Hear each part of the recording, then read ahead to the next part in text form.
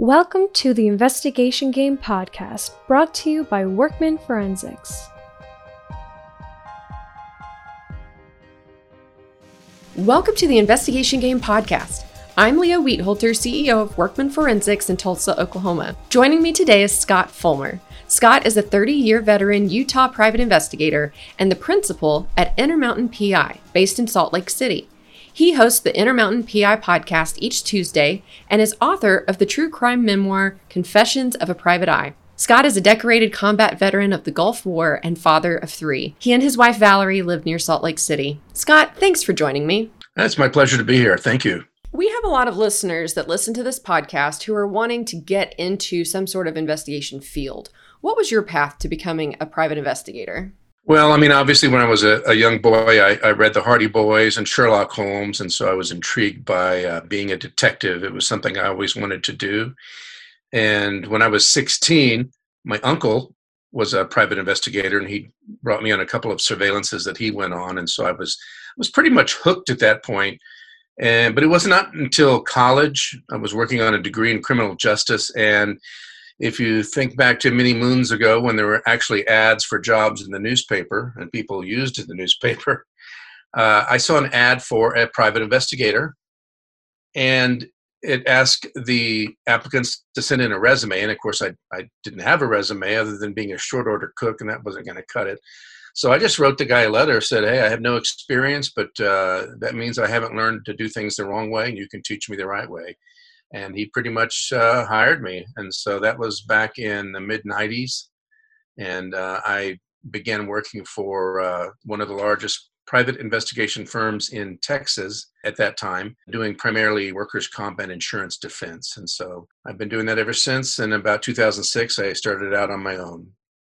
Wow, that's awesome. I love the letter part, like that you haven't learned anything. Like, that's just so creative. And I think that's so necessary to being a private investigator, and especially, now that you're on your own. I feel like since going out on my own, that's really challenged. Like, okay, this does not seem like a favorable situation, but how can I be creative and, make it, when somebody says, do you have specific experience doing X? And my response is, well, in these kinds of cases, this is how we handle that, So I feel like I've just gotten better at doing that. I think it's just a great skill to have when you work for yourself or trying to solve problems on behalf of a client. So speaking of your current practice, what does your current practice look like now? Like, what types of cases do you work, or do you have a specialty? So I'm based in Salt Lake City. I cover all of Utah, and I do find myself going up to Idaho, Wyoming, and into western Colorado as well, where I'm also licensed. But I specialize in insurance defense, corporate investigations, and domestic investigations. And I pretty much I do what I enjoy, and that's surveillance, which is a factor in all 3 of those types of investigations.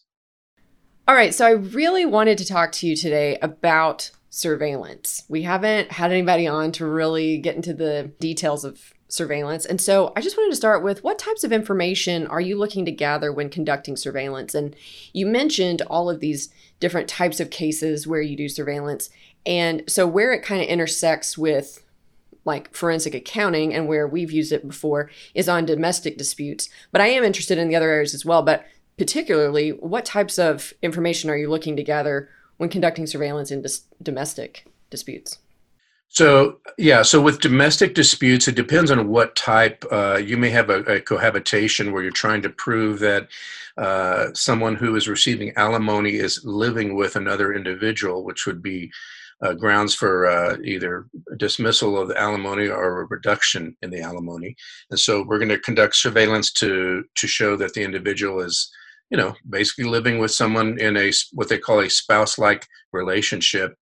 Another is a lot of the domestic stuff can also kind of turn into a workers' comp aspect. I had a woman that I had done the surveillance on several times and just did not get any activity from her at all. She had a back injury and didn't seem to be going anywhere, didn't seem to be doing anything. And so I did a trash pull where we pulled her trash, And in looking through the trash, I found some notes that indicated that she was going to meet with a friend of hers, and they were going to go to an amusement park. And so I went and bought my ticket because I know what day they were going to be there, which is really nice. It didn't happen like that in the movies. And so we followed her to the amusement park, and she proceeded to ride almost every roller coaster they had. And so we were able to grab really good video of that. Another one in the domestic category would be infidelity, which is exactly what everybody suspects, thinks about when they think about what private investigators do. And I had a man that was allegedly having an affair with a yoga instructor. So I ended up following her and him, and we finally got them where they were engaged in intimate relations behind the Home Depot. And so we got video of that. And so essentially what we're trying to do is we're trying to, our client hires us because they have a suspicion. We conduct surveillance to find out if their suspicions are true or not. Yeah, that's really interesting. So you mentioned something in there about doing a trash pull. So I'm curious, because I've tried to research this for Oklahoma before, because it seemed like for private investigators, at least that I knew in Oklahoma, that it's kind of like, yeah, you can do it, but it's kind of in the gray area. What is it like for you in the areas you practice to do a trash pull? Well, one of the things about the West is it's still kind of the Wild West out here. If you go out into, Wyoming and Utah and Idaho, these states out here, people's attitudes are pretty libertarian about things. They're kind of live and let live. They all have concealed gun permits and things like that. So there's a lot more freedom, I guess, is what I'm trying to say. With trash pulls, there's a Supreme Court case, I think it's California versus Greenwood, that basically states that if the trash is on the outside of the property, then it's basically fair game. Now, there are condominiums and neighborhoods that or cities that have specific municipal rules that don't allow it. So it just really depends on where the trash is. And I don't do it all the time, but I've done it for corporate investigations. I've done it for domestic investigations, and it's kind of a nasty business because you find out what allows the appetite people have and their prescriptions, all kinds of information. Yeah, as far as like corporate investigations go, do you find yourself doing more or less or about the same? I don't know why I'm like so fascinated with trash pulls on this episode right now, but that there's less paper because of things being digital. Like, have you noticed? Yeah, it really depends, again, on the type of case. And it's okay to be fascinated by trash pulls. Just make sure you slap on the old latex gloves because it's a nasty business. I had one a couple of years ago, and I am seeing more primarily from franchisees that are violating their franchise agreement. So I've had a couple of these just recently where large companies that franchise their business out have a franchisee that is essentially going off the reservation. They're doing what they want. They're breaking the franchise agreement. And so I went up and got inside a couple of dumpsters and gathered a bunch of paperwork that had been thrown away. Yeah, you would think that people would shred things and they're more of a digital path and less actual paper. But this particular business sold products. And they had order forms in the. I ended up gathering about 2 big boxes of information showing that they were violating their franchise agreement. So, yeah, trash pulls are not necessary all the time, but when they are, they work really well. Yeah, that's. I have wanted to do a couple. I think it was when I was working in public accounting, we teamed up with a CFE PI on a couple of cases, and I remember that he went and did a dumpster dive, trash pull, whatever you want to call it.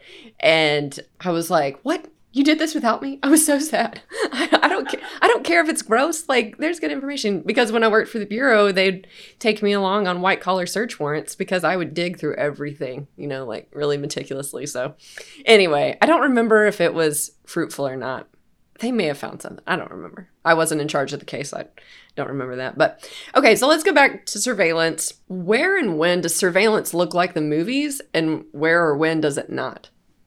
Well, I would say most of the time it does not. I wish it did.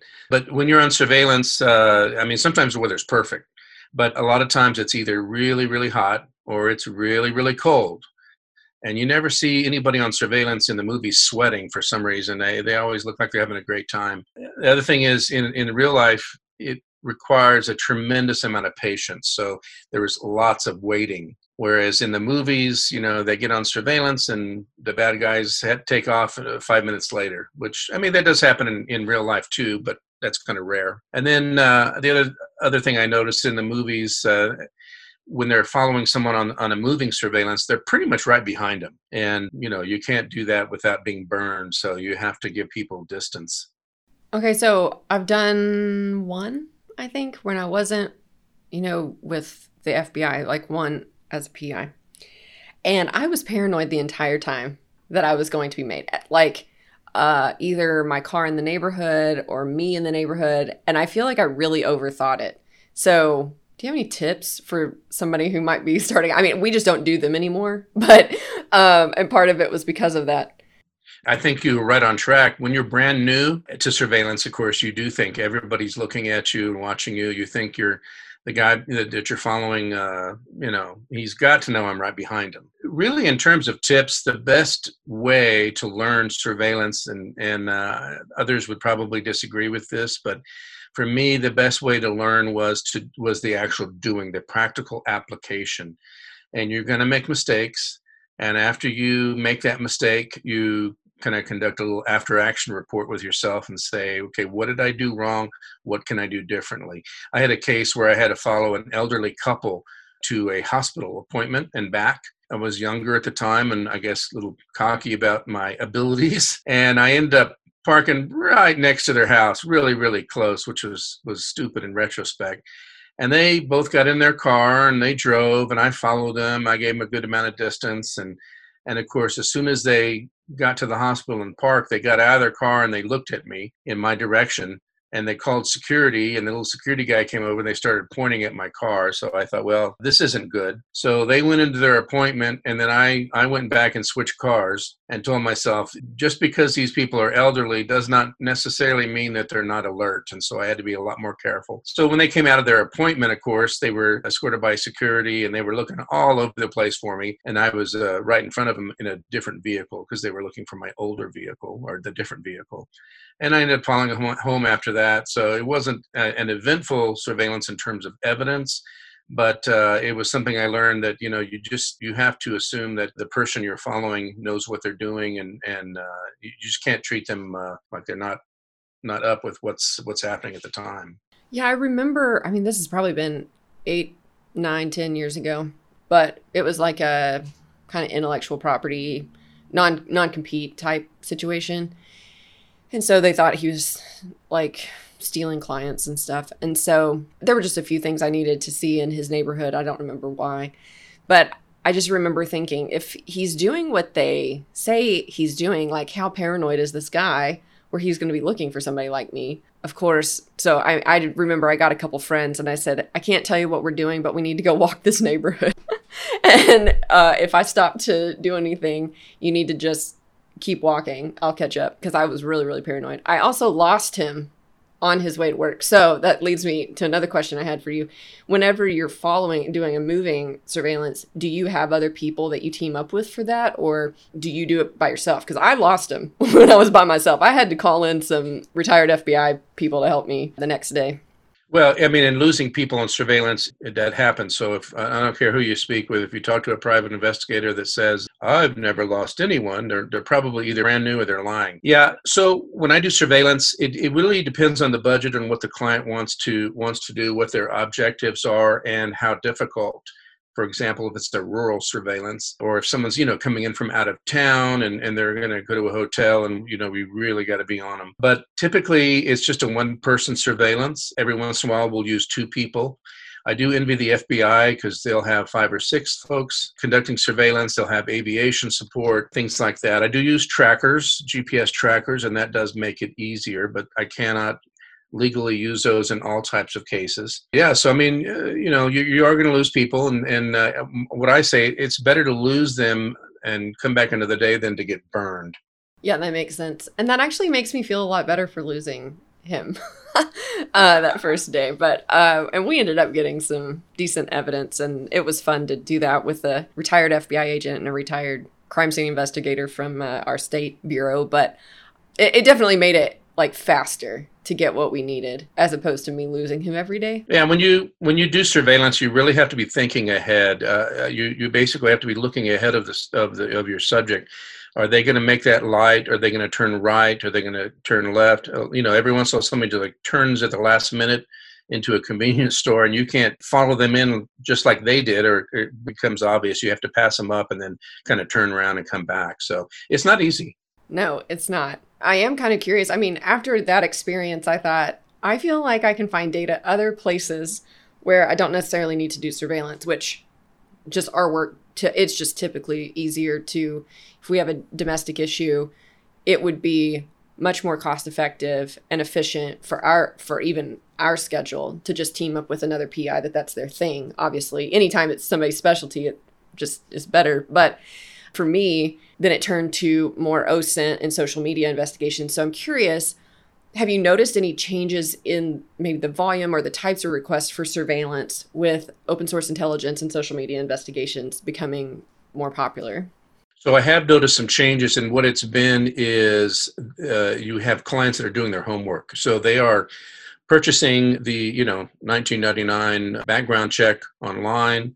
They're doing a deep dive, or what they believe is a deep dive, into Facebook and Instagram. And so they come to you with a bunch of information they already know. And it's good for a couple of reasons. One, you don't have to reinvent the wheel. So you already have some good data on your subject. But on the downside, their expectations are increased because they were able to find all this information already on their own, and they're not licensed, they're not a private investigator. And so they expect you to, provide a miracle, pull a rabbit out of a hat. I did have a case that was like that, and the client told me that this woman, we found her on Facebook, and this was actually for a business, a workers' comp deal, and she had a hand injury, and they learned that she was in a bowling league. And so that made it easier for me. I just showed up at the bowling alley when she had her league, and just obtained video. I just sat there, had a Diet Dr. Pepper, and watched her watch her bowl for a couple of hours while I obtained covert video of her. So yeah, in the roundabout way, it's made things harder to some extent, but easier as well, if that makes any sense.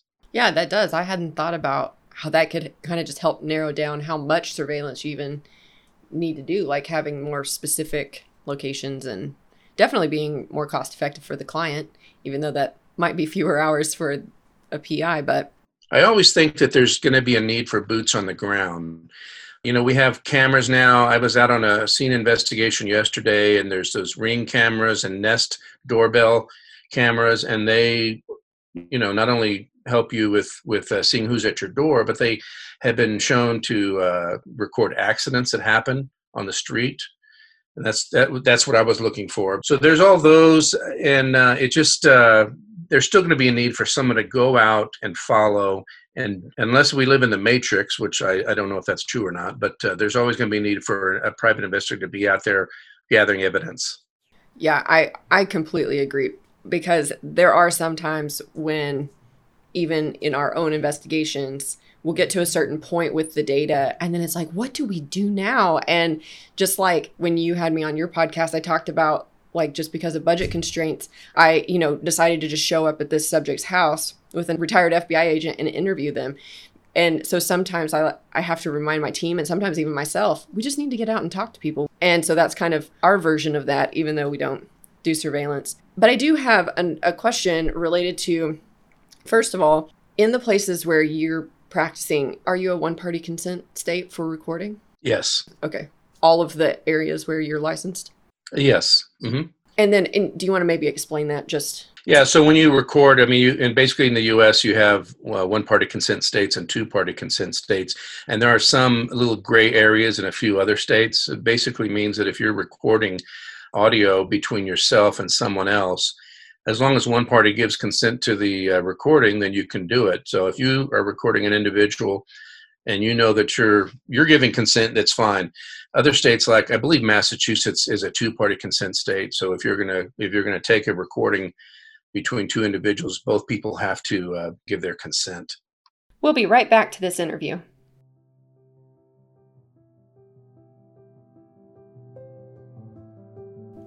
At Workman Forensics, we're your modern-day Sherlock Holmes. The team at Workman Forensics follows patterns to find money through forensic accounting and fraud investigation services. Using our data sleuth process, we build client cases telling the story of what actually happened. This process serves clients in the best way, whether they are going through a divorce, a partnership dispute, an estate and trust dispute, or a fraud investigation. So what is data sleuthing? Well, after serving clients in this best way for 10 years, we are proud of our technological improvements, making our investigations work similar to that of a manufacturing process. By following a consistent investigative and internal process, our team addresses client concerns in a timely, responsive, and thorough manner. But don't worry, clients don't go through this process alone. We believe communication is vital to the success of an engagement, so each client is guided by a highly trained and specialized expert forensic accountant along the way. And because we think data sleuthing is the best way to investigate financial disputes, we work to train other professionals as well through our investigation games, guided interactive workshops, and our Be a Data Sleuth seminars. To learn more about any of these services or trainings, visit our website, workmanforensics.com. In fact, our website is full of resources for anyone looking to learn more about forensic accounting, fraud investigation, or our data sleuth process. This includes blog posts, free Excel downloads, more podcast episodes, and links to our YouTube channel. So if you're looking to get into the investigation industry, or if you've been an investigator for years, we know you'll find something helpful in our free resources. So visit our website, workmanforensics.com.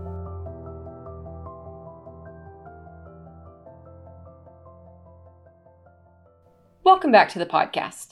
In what types of cases, or have you noticed a type of case where you just think surveillance will get you the answer that you need or provide the best evidence that you need or that the client needs? Are there any of those cases where you just think this case needs surveillance to answer your question? Yeah, I mean, a lot of them.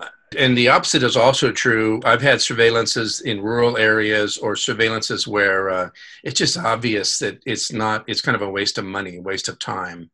But to answer your question, it would be in situations where we can provide the evidence and it can only really be provided by surveillance. For example, I had a case where it was a workers' comp case where a gentleman was a bar back.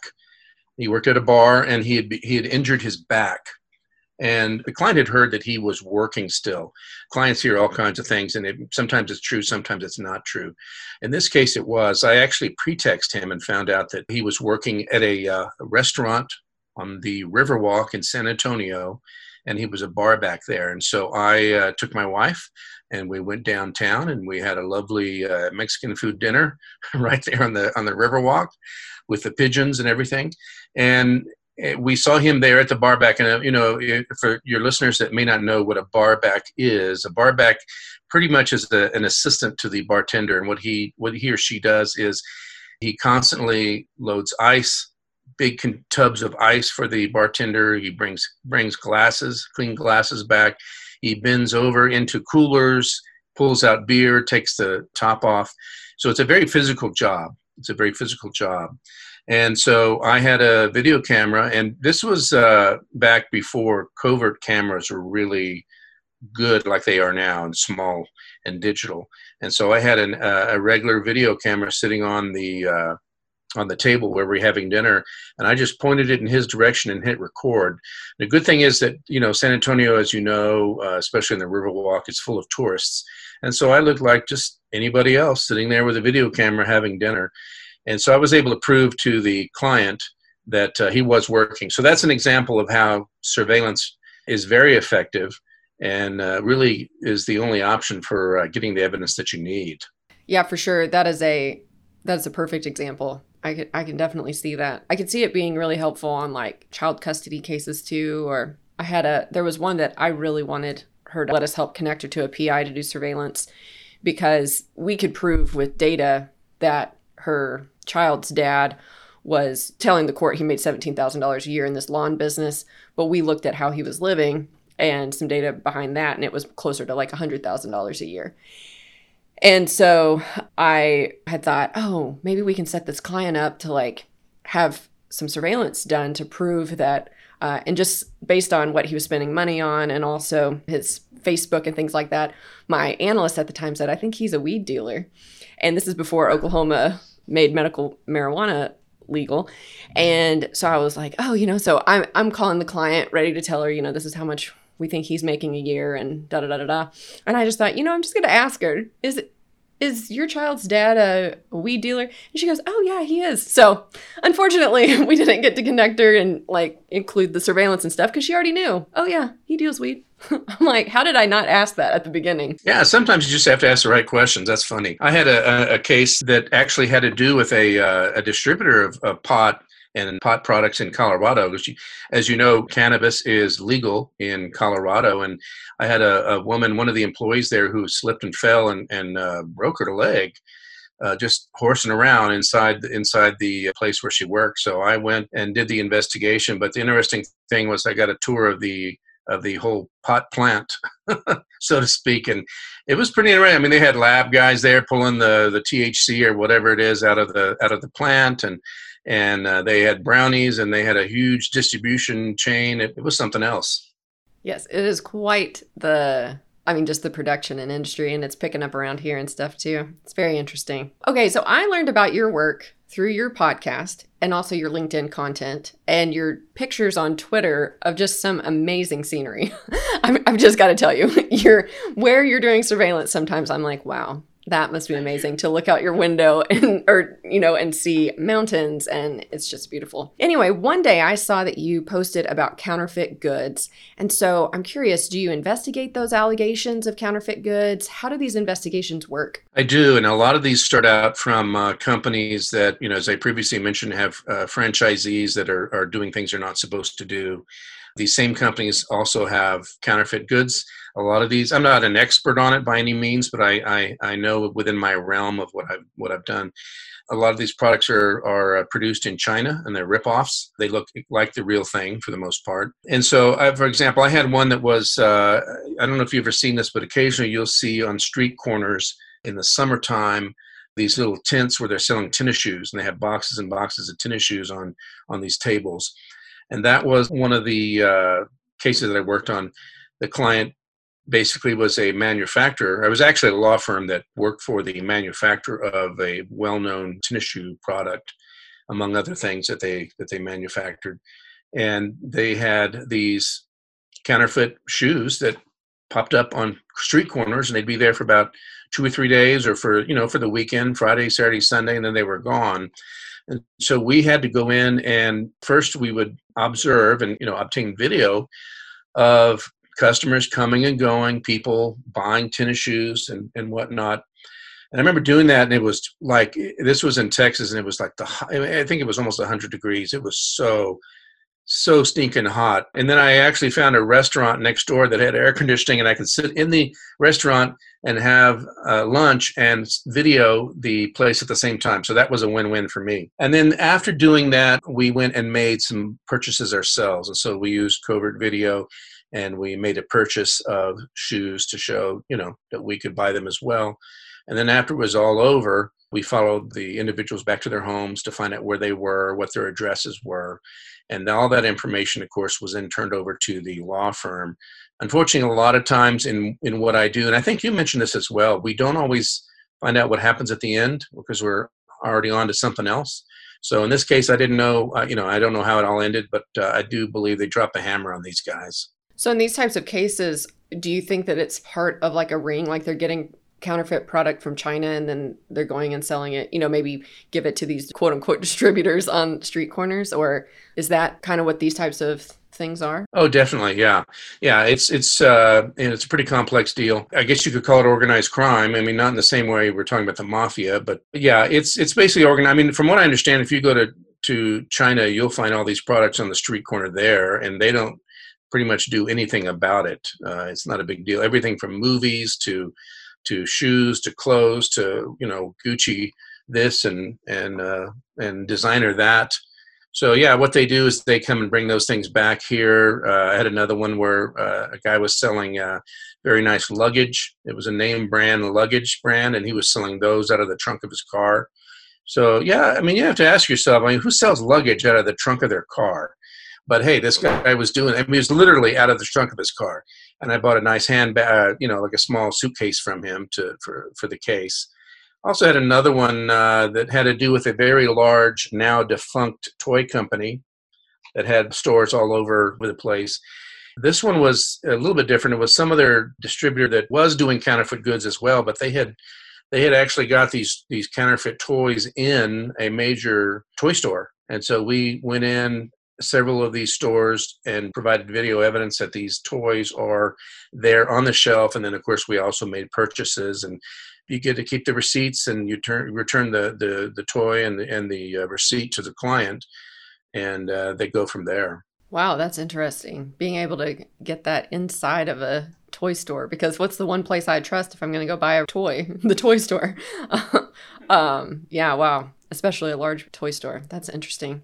So I thought of one other question related to surveillance. You had mentioned the Nest and the Ring cameras. I know that at least with local law enforcement here in Tulsa, how there are agreements that law enforcement can make with Ring to be able to access this data. Have you tried to access any of this information by talking to the people who own the cameras that have those at their property to help you in a case? I have, and that's pretty much the only way I've done it so far. So with Ring and Nest, from my understanding is that the individual homeowner can decide to opt in or opt out of having the police department monitor that. Some people are fine with it, others don't want that at all. But I had a case in Wyoming where there was a vehicle accident, and the Ring camera was perfect. I mean, it showed the entire accident happening. And I just went and talked to the individual, told them who I was, told them what I was looking for. And they said, yeah, no problem. And they got a thumb drive. I gave them a thumb drive, and then they went and got the video off and gave it to me. So it really depends on the individual. If they're willing to do that, you can obviously subpoena it if you need to. But the other issue is that it has to be done within 2 or 3 weeks, because otherwise the video is rewritten on the hard drive, and then it's no longer available at that point. Yeah, I love, because I hadn't really thought about this. We don't have a lot of cases that involve this, but I like tucking these things away. Just another good reminder, and just the importance of teaming up with private investigators that do things, that we don't necessarily do, and the power of just talking to people. I mean, for you just to go ask the homeowner, sometimes that feels so intimidating, especially to us data people, but really just talking to people can lend so much information to then go find data where, you're not just relying on something somebody said. I agree. I mean, I worked years ago before I was still technically a private investigator. I worked for a very large defense contractor conducting national security background investigations for the government. And I carried federal credentials for the Office of Personnel Management. And I would do these background investigations where I would talk to an applicant, for example, who was trying to get on with the Border Patrol or with Customs or with the FAA, and I would talk to their professors, their neighbors, the ex-spouse, and I found that you have about 30 seconds before people decide to say no to you, regardless of whatever it is. So within that first 30 seconds, you have to make it abundantly clear to them who you are and why you're there and what you want. And they need to understand that right away. And if they understand that, and if you can build rapport with them, then you can usually get what you need. Yeah, that's a really great tip. Okay, so before we end the episode, because I'm pretty sure I could just keep asking you questions, but we'll just have to have another one, part 2 or something. But before we end the episode, is there a case story that you share in your book that would be considered the case you'll never forget? And will you tell us about it? Well, there's a lot of them. I thought about this, and I found one that I thought was it was interesting to me, at least. I'm a big fan of Sherlock Holmes, and there is a Sherlock Holmes dictum which states, once you eliminate the impossible, whatever remains, no matter how improbable, must be the truth. So I had a case that kind of was an example of that. It was an insurance company, and they said that an individual had filed a theft claim. Someone had broken into his home and stolen just a list of stuff. And they wanted me to go out and interview him, and because there were some red flags. Well, one of the red flags is there was no police report filed, which is really odd, but I went ahead anyway. So this guy lived in Colorado on the top of a mountain, and I'm going up there. It's winter time, and the road is it's a gravel road. It's winding around the mountain, and I'm looking down at these sheer drop-offs. I thought, if my car goes off the edge there, they're not going to find me till spring. But anyway, I finally got to the top of the mountain. And at the top of this mountain, there's about 3 or 4 homes there. So I go to the first home, which is the subject. Really nice guy. He's about 80 years old, just sharp as a tack. I mean, really, really sharp guy. And I go into his house, and he welcomes me, very friendly guy. We sit at he had like a kitchen counter bar type thing at the kitchen. So we sit down, and he starts telling me about all the things that were stolen from his home. And he has a list of these things, and he has receipts for some of them. So he was prepared, which is really nice because not everybody's always prepared like that. And he knew exactly what was what, and I was really impressed with him. So I started asking him questions about, how did it happen? When did it happen? He said, well, I'm always here. I'm retired, so I'm always home. But I go to town, to the grocery store, about once a week or so. And it happened when I was gone. I was gone for about 3 hours. And I said, all right. And I said, were there any indications of, broken door lock or, windows broken? He goes, no, everything was fine. He just came in, his door was locked as normal. And I'm like, well, you got me stumped on this one. And so he even had a security system, and he had like a state-of-the-art security system. He had cameras that covered every nook and cranny everywhere over of his house. I'm not inside, but outside, all the exterior windows and doors, down the sides and the back of the home, everything. And he also had a camera that was on one of his sheds. He had this shed where a four-wheeler was placed, and the four-wheeler was one of the things that was stolen. So they stole a lot of stuff.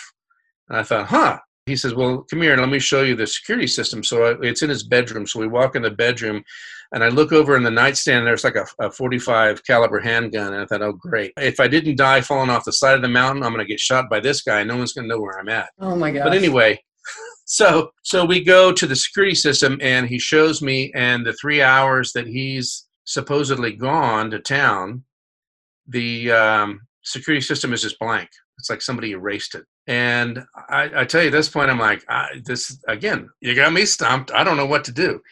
But I did notice that throughout our conversation, despite everything else, throughout our conversation, he kept saying this phrase, they all think I'm crazy. And he's talking about his kids. Well, my kids, blah, blah, blah. They all think I'm crazy, whatnot. And so I started to have a feeling that maybe this guy was having early stages of dementia. I'm not a physician, obviously. So I thanked him. I left, and I went and talked to a neighbor, and the neighbor knew him. And at first she did not really, I could tell she didn't really want to drop a dime on him. But she eventually said, he's a nice guy, but he's in the very early stages of dementia. So I don't know what's going on with the theft. But there was, she never saw any signs of theft, anything like that.